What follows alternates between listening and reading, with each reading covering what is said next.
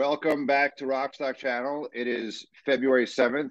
It's just here, Rodney and me. We're going to do a quick update. Our editor, Josie, is on vacation this week, so I am going to be brushing up on my editing skills in doing this video.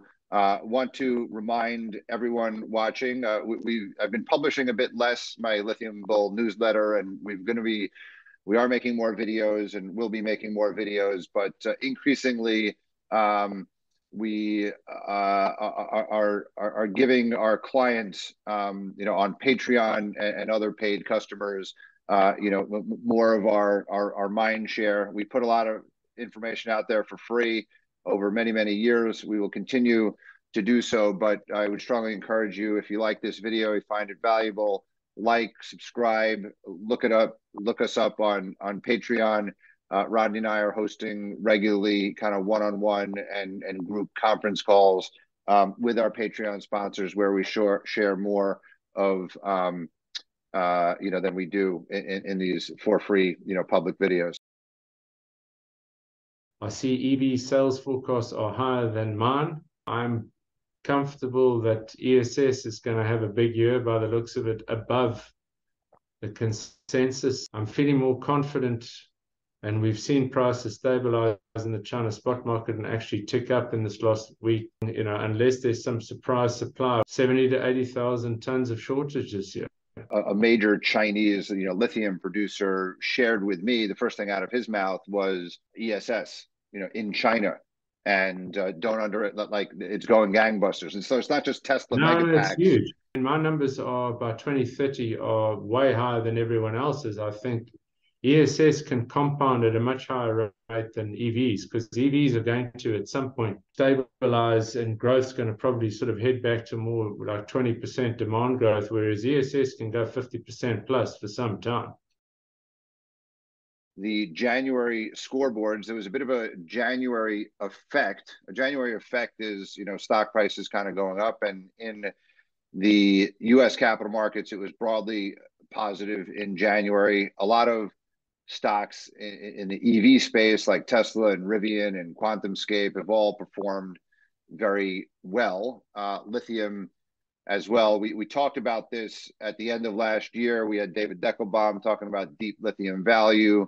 And, the last 6 weeks of last year, there was a lot of tax loss selling and the like. And I think at the beginning of this year, this January effect might just be a funds flow kind of reallocation, covering of shorts, new inflows into this space. So not necessarily completely fundamentally driven, but the fundamentals of lithium are very strong. The fundamentals of a number of, EV companies are strong, but the scoreboard reflects it's all green, almost all green, in lithium, with many, many stocks up 20, 30%, in some cases 100, or near 100% in the case of Patriot Battery Metals and Winsome Resources. So the Canada thematic and broadly the North American lithium triangle, which we have argued, Rodney, for a long time, being Quebec, Ontario, Carolina, hard rock, has very much become prominent within, a sub theme within the, lithium, broad lithium theme, in contrast to, the DLE, Argentina, and other segments of the lithium market have had greater days in the sun. All those stories are still good and fine, but there definitely seems to be a bias and a preference, for hard rock. That said, the big news since we last were talking with each other is GM and Lithium Americas. I want to congratulate my friends at LAC and GM, actually, for being so proactive and creative here. And we just had news overnight that Judge Du basically is saying the record of decision is okay, but she did kick it back to the Bureau of Land Management. Lithium Americas put out a press release today saying that the construction timeline is still on target. It's not going to be affected by what seems almost a technicality. So it may not be a done deal, but I believe the probability is very high. I believe Mary Barra and GM are very politically astute. I believe behind the scenes, there have definitely been some lobbying or talks and assent. So I don't think it's a coincidence that just 1 week after GM comes in, Judge Due, well, who knows? But LAC combined with Ioneer getting a $700 million loan, combined with Piedmont restructuring their deal with Tesla, has been, a rich 5 weeks of news of these American companies with strategic partners and government funders. Did Tesla miss a trick here, right? Because I wrote in 2020, in the midst of COVID in May, one of my most popular newsletters was, which lithium company might Tesla buy? And I put together all the arguments why it might be Lithium Americas.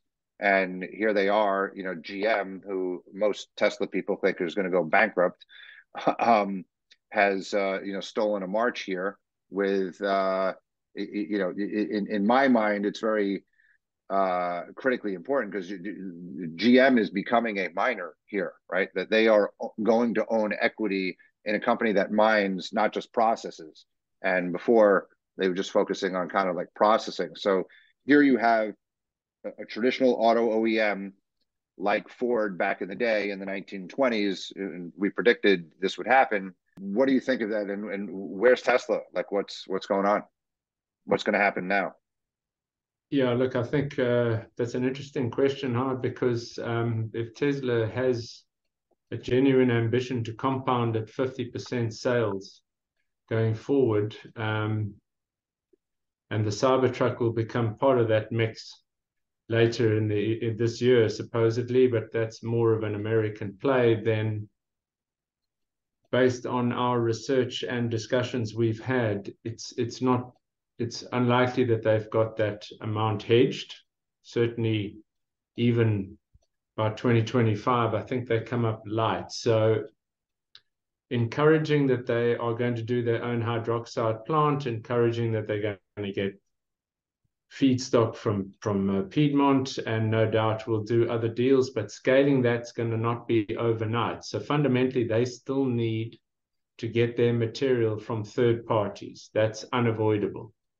And if you look at that, and if you look at likely the contract signed by incumbents and where they're at, there isn't much left. Now, is GM stealing a march in them because they've done that deal with Livent?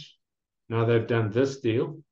Ford's done the deal with Liontown. Where is this leaving Tesla now? So I think, other than maybe CATL having a trick up its sleeve and mining in Africa or what have you, and possibly supplying cells to Tesla, which I don't know if that necessarily makes commercial sense now that the IRA's got that phenomenal incentive of $35 per kilowatt hour at the cell level and then another 10 at the pack level. So essentially the read-through, how it is, I don't think you can wring any more lithium out of the incumbents, and you've already had Albemarle sort of indicating lower and numbers and some of the other guys not ramping new projects as quickly as possible means they need a developer. And logically, you would think, given that the US is going to be the fastest growing EV market, not by volume, but by growth, that they need a development company. I guess logically, if they want to expand the hydroxide plant beyond that, then they need a spodumene play, or they need an all-in integrated, producer in North America. So that leaves, developers, does that mean Canada?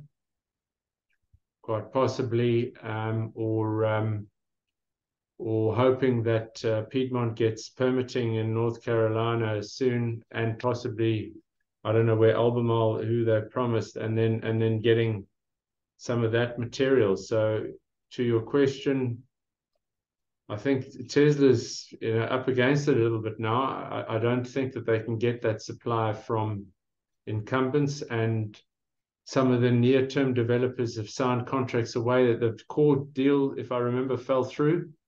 between them. So who are they going to sign up with? That's a question. Yeah, well, GM is focused on LAC now, and LAC is talking about kind of end 2026 production. I mean, GM's going to scale post 25, so they've got Livent, and now they've got this.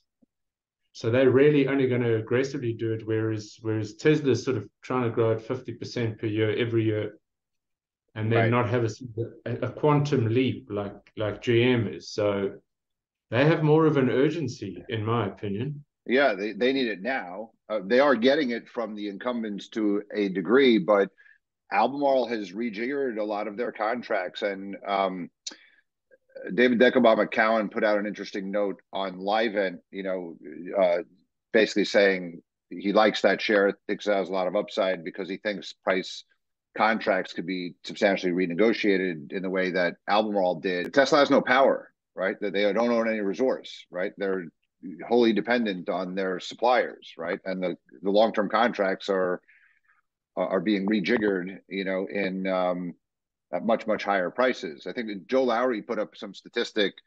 The Japanese price was very low. It was like 12,000 or 14,000 or something, compared to like 60,000, spot. But those Japanese prices, I guess, are Panasonic. I don't know if that's Livent, but those are going to shift.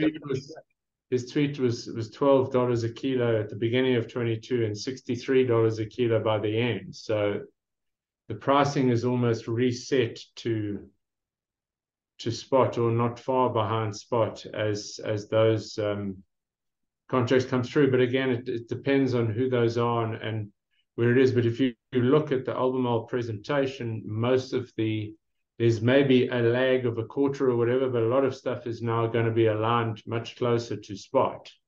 I took a 1.5 minute snippet from the Tesla earnings call.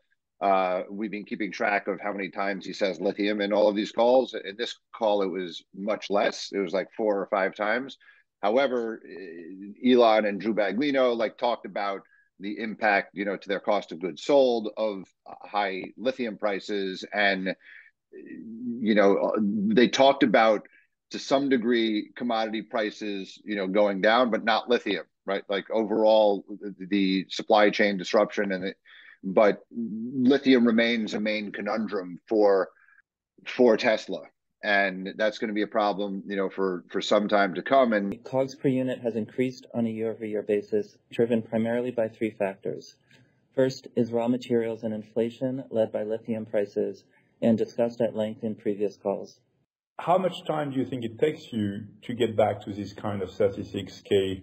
Is that something we can hope to see this year, or is that too optimistic? On the raw materials and inflation side, where lithium is the large driver there, and this was a meaningful source of cost increase for us, we'll have to see where lithium prices go. And, we're not fully exposed to lithium prices, but I think in general, is what we've seen from our forecast here, cost per car of lithium in 2023 will be higher than 2022.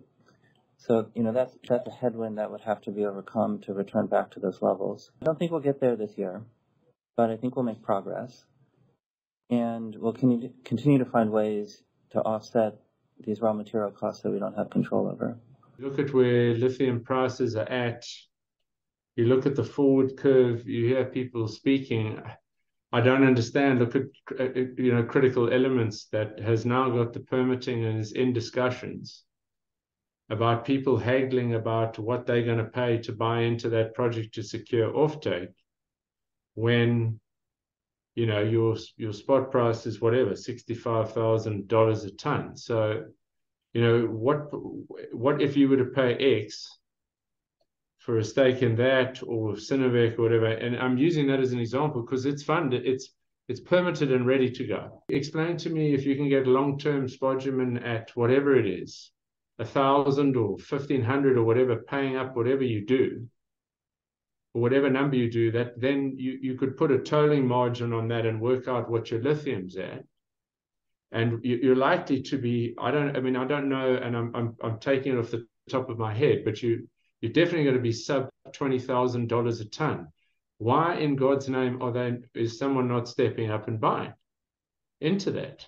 That's permitted. That's ready to go. You just Yeah. got to put the check in. You know, everyone has had a bit of a poo-poo about, you know, where is GM, and they don't really sell that many or whatever, but they are making moves to be a meaningful player by 2030. Ford, it's interesting. You saw Stellantis wrote a check into Vulcan, like 50 million euro. You now see GM, and you had Ford with Liontown. You know, eventually will write a 300 million Aussie check. Those are like the big three U.S. automakers, right? You know, where are the Europeans? Where are the Japanese? Where are the Koreans with checks? Like the U.S. is moving. Yeah, I mean, again, that's the interesting part, you know, with the cell manufacturers and the South Koreans. So we'll have to see. But I'm saying the economics seems to make sense. Are these guys, you know, you know, pushing? Are they the new frontier to now be buying into lithium projects and becoming miners? Is this going to now? Is that what it takes? Does that now separate you from the rest of the pack, that you're prepared to do that and now go and secure your material? No, I hope so. We thought big oil might come in, and big oil is making like kind of record profits. It's like eye popping. I think, you know, 25, 40 billion, you know, annual profit, right? But they're buying back shares, they're doing dividends, and there's a dichotomy between like Exxon, you know, Shell, I think, and BP are basically saying our renewables investments are low return. So I'm not sure how keen. We'll see if big oil kind of comes in here. Like you've had Coke come in, you know, on the direct lithium extraction, you know, type of thing. But I'm not convinced that the oil companies are going to come in and be the players. You know, where's Rio Tinto? You know, and BHP into some hard rock. There's been some speculation that Minres might come on the share register to Patriot. What do you think about that?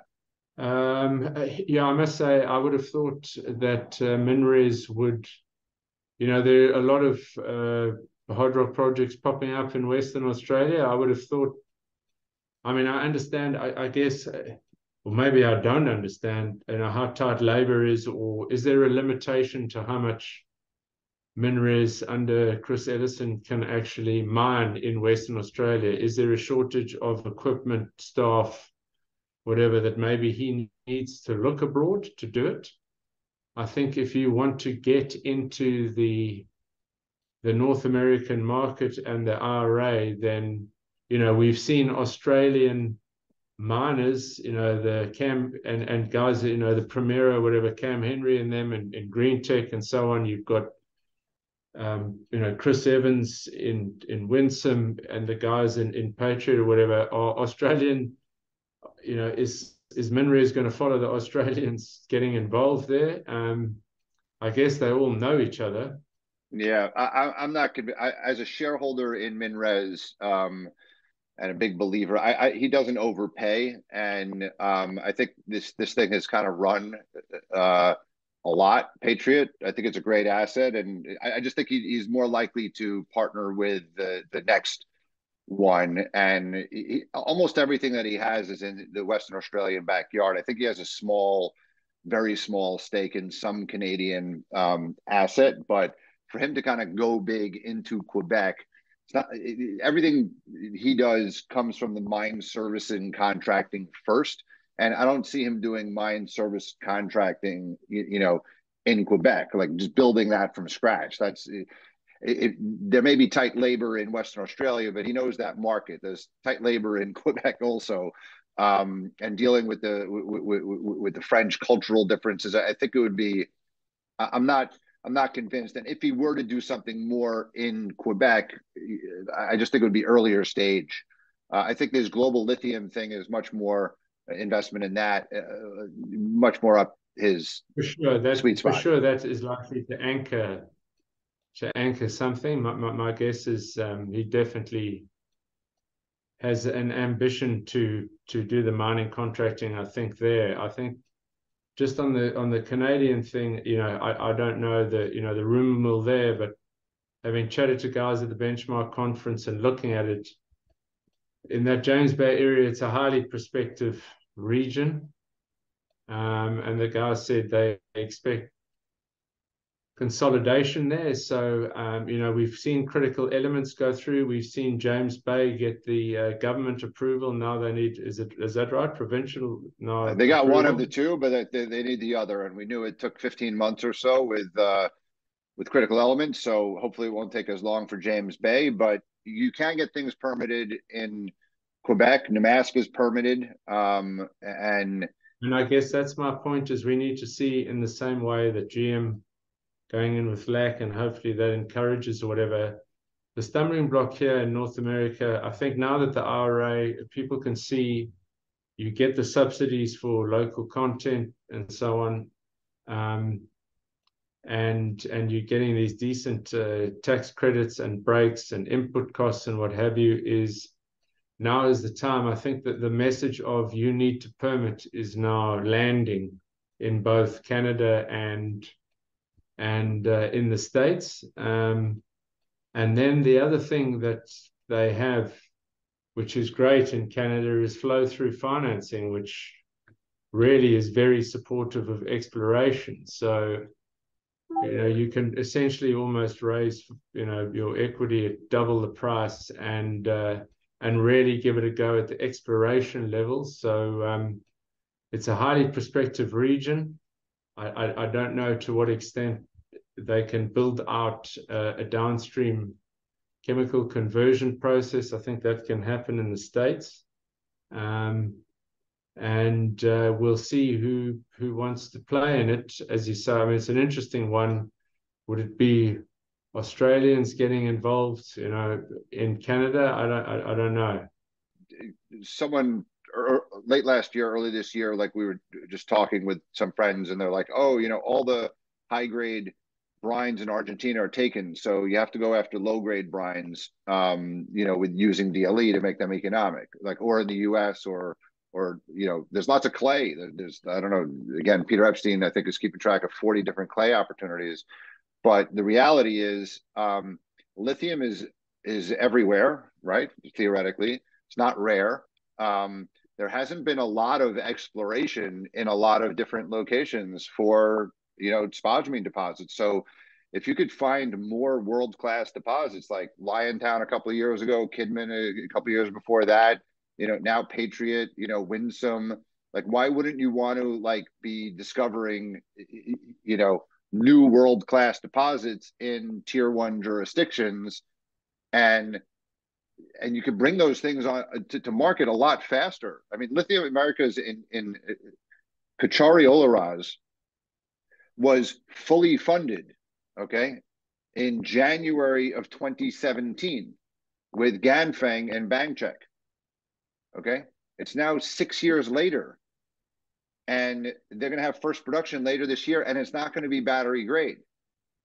So, and that's the only new brine coming on stream after, Allchem, and Livent hasn't expanded, right? Other than SQM aggressively ramping up, and nobody thought that they could, in 2018, that they would be able to get to 150,000 tons, before 2025. They actually did it. In your models, you said you think that maybe they can get to 220. But beyond that, it's going to be a tough, road to hoe.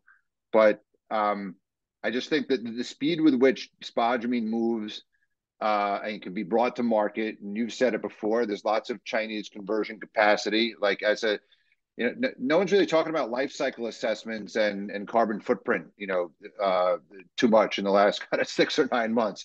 The talk is about DSO going to China, like the dirtiest way to get lithium units. Everyone's kind of seem to have forgotten, this. Clearly we need conversion capacity. Tesla's building it locally, but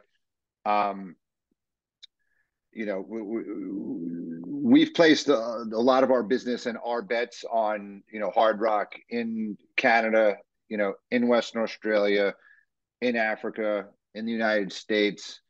And I think that's kind of, in Brazil, and there should be more Sigmas, coming out of there, I think. Anyway.